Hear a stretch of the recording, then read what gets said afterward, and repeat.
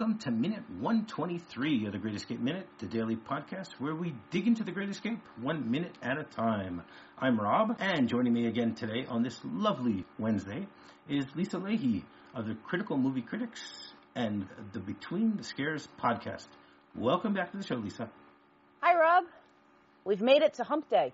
Apparently. I hope you're having a good week. So far, so good. Looking forward to discussing more Great Escape moments with you. Yeah. We've found some pretty cool stuff over the last 2 days, so maybe who knows what we'll find today. Maybe it'll be a boring minute. I doubt it, though. I don't think there is such a thing in this movie, in my opinion. I agree. In my opinion. I agree. Okay, so minute 123 begins with, we get to see two POWs, which we identified yesterday as Nimmo and Haynes, running off into the forest, and it goes all the way to the point where we see Cavendish exiting the hole.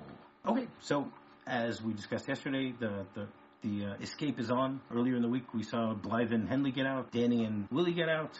Then we had two unidentified characters get out, and then we get to see Haynes and Nimmo run out into the forest. So we still have Hiltz standing guard on the rope, which, again, we're not sure how long that rope really is, letting people know when it's safe to come out, which is obviously very important. Yes. That we will be discussing. And a huge risk. Him Exactly. standing out there all this time. Yeah, which says a lot about his character. Definitely. You know, that as much of a loner as he's been throughout this entire movie, this is one of the scenes where you actually get to see in action, you know, how much he cares about everyone else and is not only in it for himself. True. Very true. I mean, we've had points where he's mentioned, you know, that he's willing to help other people with things, but this is the first act of him helping out the other prisoners. And again, as you said, he's sacrificing himself because he's taking a very big risk that he could get caught. But I think it also has to do with his personality, the fact that he is so high on himself that, you know, he doesn't think there's a chance he's going to get caught. You know, doesn't seem worried at all. As a teacher of teenagers, you probably, and as a parent of teenagers, I know this, and you might know it as a teacher. You know, he's acting like a teenager here. You know, he feels that he is completely bulletproof, I guess is the right word for it. Fireproof, bulletproof, something like that. You know, where nothing can happen to him. He's safe. These guards do not scare him at any point. I mean, he's a guy who's constantly trying to get out of there throughout the film. I mean, he spends most of the film to this point in the cooler anyway.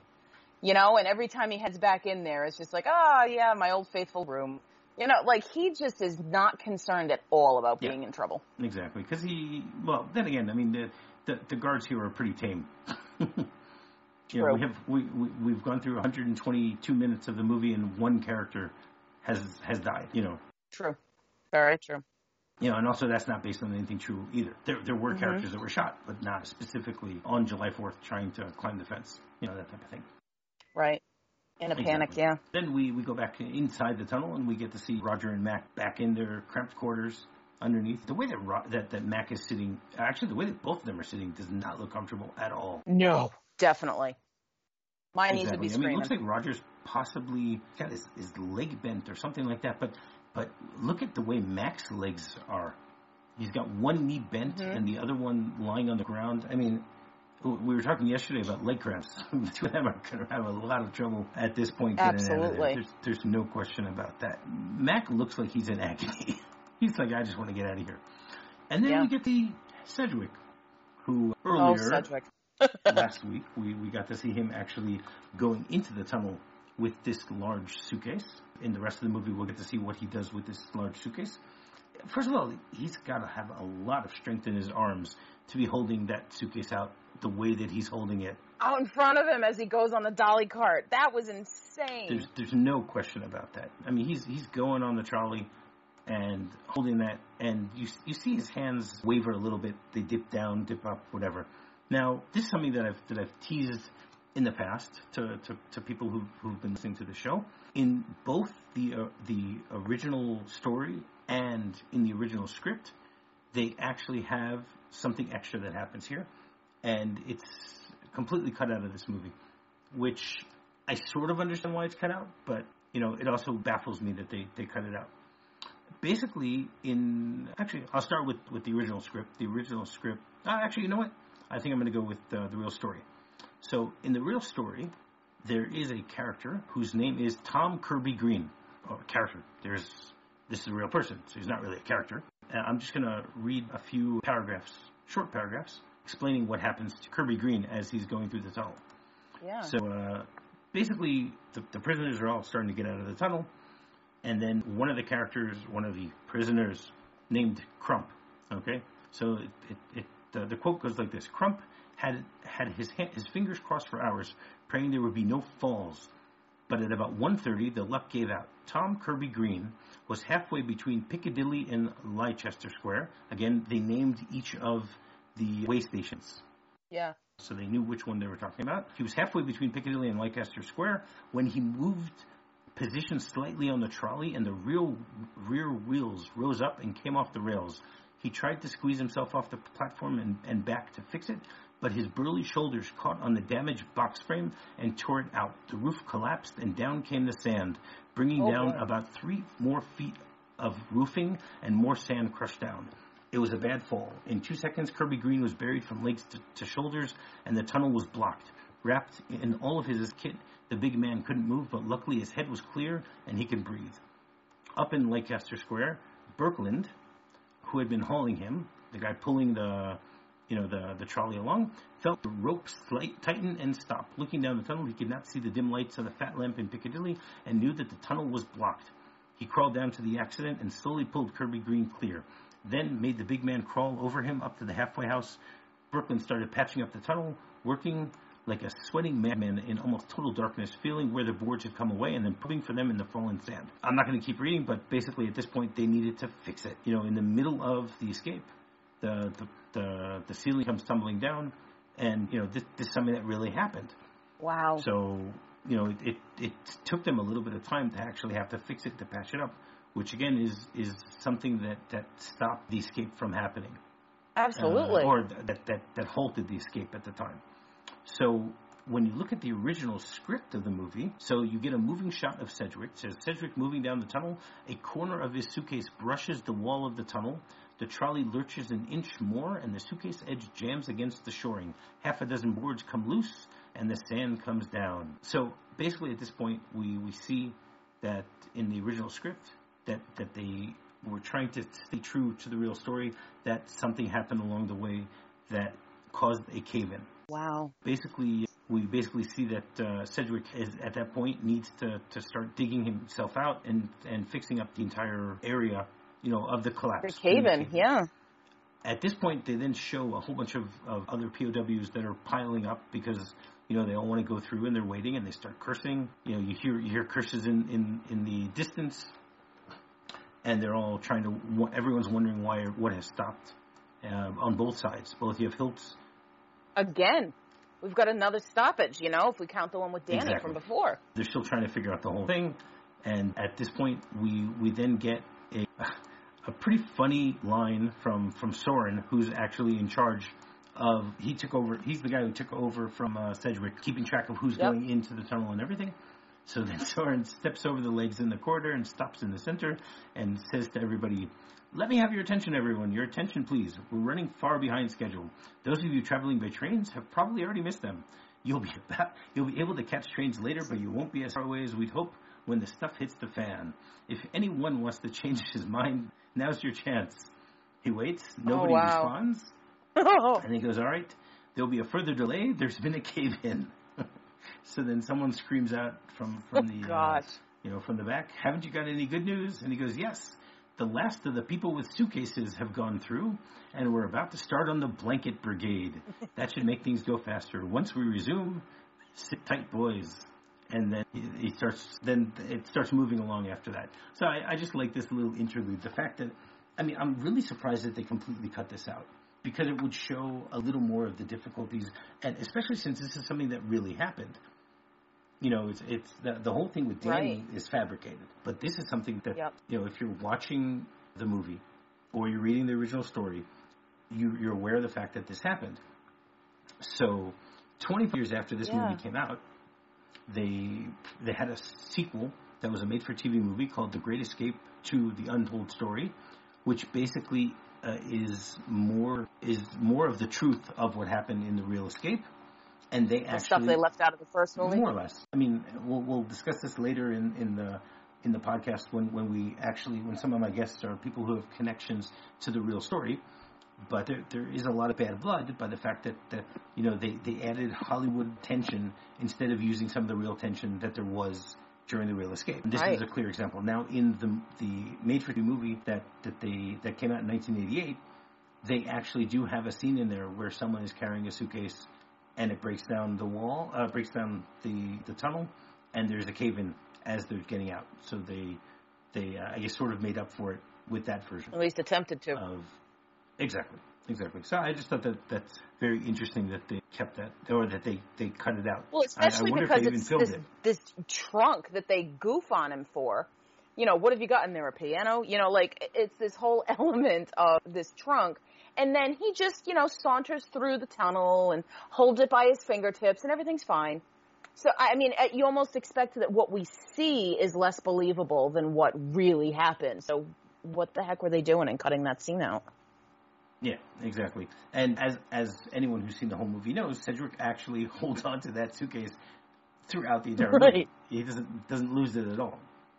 Crazy. Then we get back to Hiltz, and we see him waiting for someone to come through. He's jerking on the rope, and then he looks over and sees Frick standing outside of the gate, not inside of the gate, smoking a cigarette.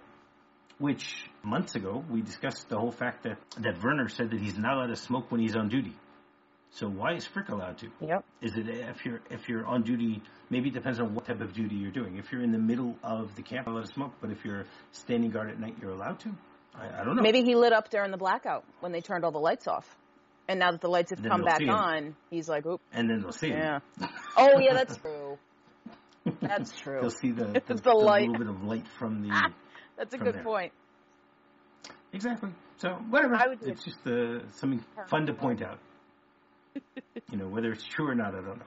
So he's looking around, exhales, looks around.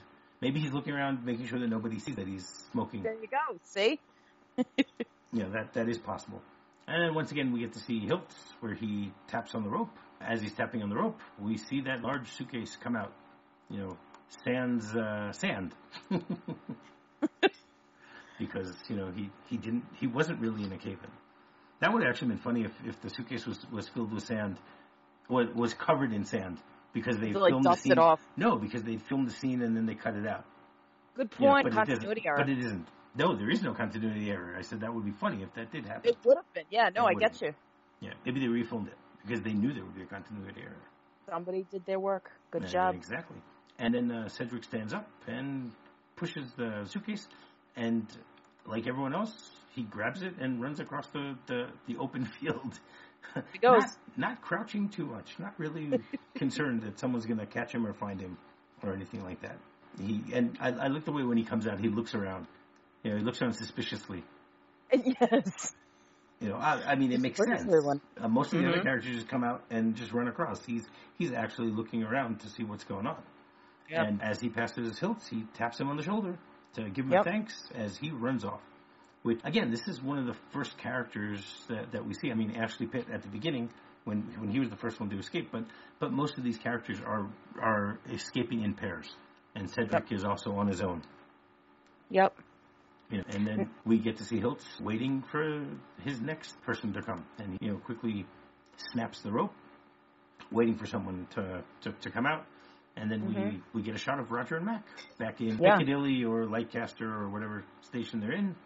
And it's silent up above. The siren is done. There's no music. It's just this quiet stillness now. Yes. And Mac turns to Roger and says, Roger, I think we better get out of here if we want to have a chance to at all for any of the trains. Which, it's great that they actually cut out the line from Soren, basically telling everyone they're going to miss the trains. Right. I made the leap. I was able to make the leap going, oh, all right, there's a schedule. Because he does talk about getting the timetables early on when they first start planning it. Yes. So they were looking to get out at a certain point. Yeah, exactly. Basically, Mac reassures Roger that, everything's moving smoothly and we'll just have to pass on the instructions from man to man, which in theory makes sense. Right. But as we shall see, it might not. And then Roger basically agrees. He says, right? And he realizes that there is a lot of truth to what Mac is actually telling him. And then he looks at his watch, trying to, I like the fact, again, with the detail, that they made sure that everyone had a watch. they were able to scrounge or build or whatever it is, watches. Or maybe most of them already had watches from when they bailed out. I guess that's not something that they took away from them or anything like that. Yeah, that's something I didn't think about. Yeah. I mean, they got to keep all their insignia, their badges, their uniforms. I mean, it seemed that was something that was respected. So, what are they going to do with a watch? I don't know. Right, but they also let them keep them. They let them keep them spick and span clean. That's true. Especially Henley with his white turtleneck that has stayed white. Absolutely. So Roger at this point says, "All right," and he starts ascending the ladder. He's not waiting for anyone, which is funny. They agree, and then Roger just goes. He doesn't wait for the next guy to come out. It's interesting the way Roger makes decisions. Like, it's just like, once it's done, it's done. Yeah. Go. He doesn't think it through after he's made that decision. Exactly. And then Mac basically says, "I'll be right behind you." And then we get to see Hilt once again a little frustrated because, he keeps pulling on that rope and nobody's coming out. He's tugging away. We get to see Roger pop his head out of the hole. And he takes his briefcase, puts it out. I gotta say, Richard Attenborough, he plays this character with a lot of agility. You wouldn't expect him to pop out as easily as he does here. So he does a nice job about that. And then he basically rolls over onto his side, and then Mac throws his briefcase out, and Mac then does a nice spin also. The two of them they look like they're storming the beach by by doing nice acrobats. You're right. But then the two of them stand up and run away. Everybody's going to switch their legs out of this hole. Exactly. Correct. But what I love about the fact is here you have these two characters who are doing their utmost, and they're doing all these acrobatics to keep as low as possible when they're coming out of the tunnel. But as soon as they're both out, they both stand up and run across. The best part. They make it next to Hiltz, and they both crouch down. And they look towards the hole. Waiting for the next one. And then we start seeing something emerge from that hole. Again, it's hilarious the way that they get out of this. The two of them got out of the hole. Yep.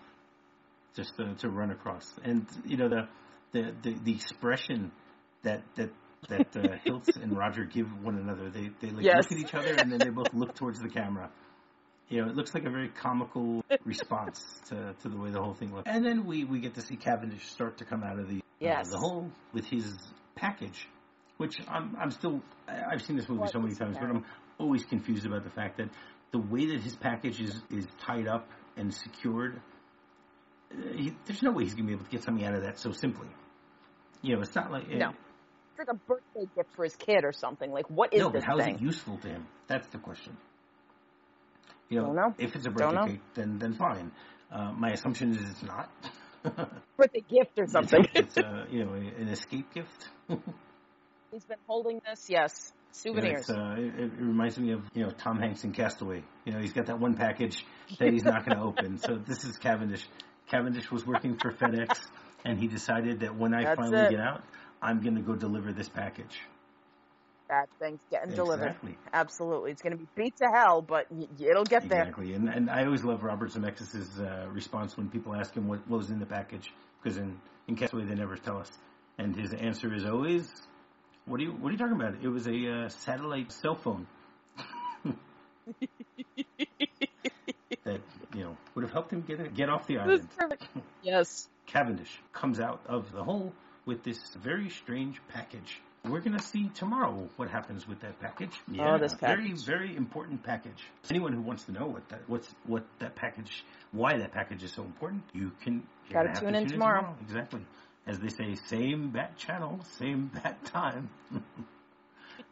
Lisa, do you have any other notes for this minute? No, I think we've covered it. All right, excellent. Do you want to once again tell people how they can get in touch with you? Well, you can find me on the Rabbit Hole Productions podcast productions page, where you find information about Between the Scares podcast, me and my friend Jason Soto talking about Blumhouse movies. And you can also look up the Sib List, also of Rabbit Hole Productions, where my brother and I torment each other and decide which film we're going to watch, and we leave it all up to chance and Wheel of Doom. And we'll see what kinds of films we have to see next, and all kinds of sibling rivalry. So we have a good time. Cool. Sounds like fun. And you can get in touch with us by going to our website, thegreatescapeminute.com, Our Twitter account is Great Escape MXM. Our Facebook group is The Cooler. And our email address is thegreatminute@gmail.com. So, Lisa, once again, you want to come back in tomorrow? I would love that. Okay, sounds like fun. And we'll get to find out why this package is so important. Ugh, this package. All right, tally-ho. Tally-ho.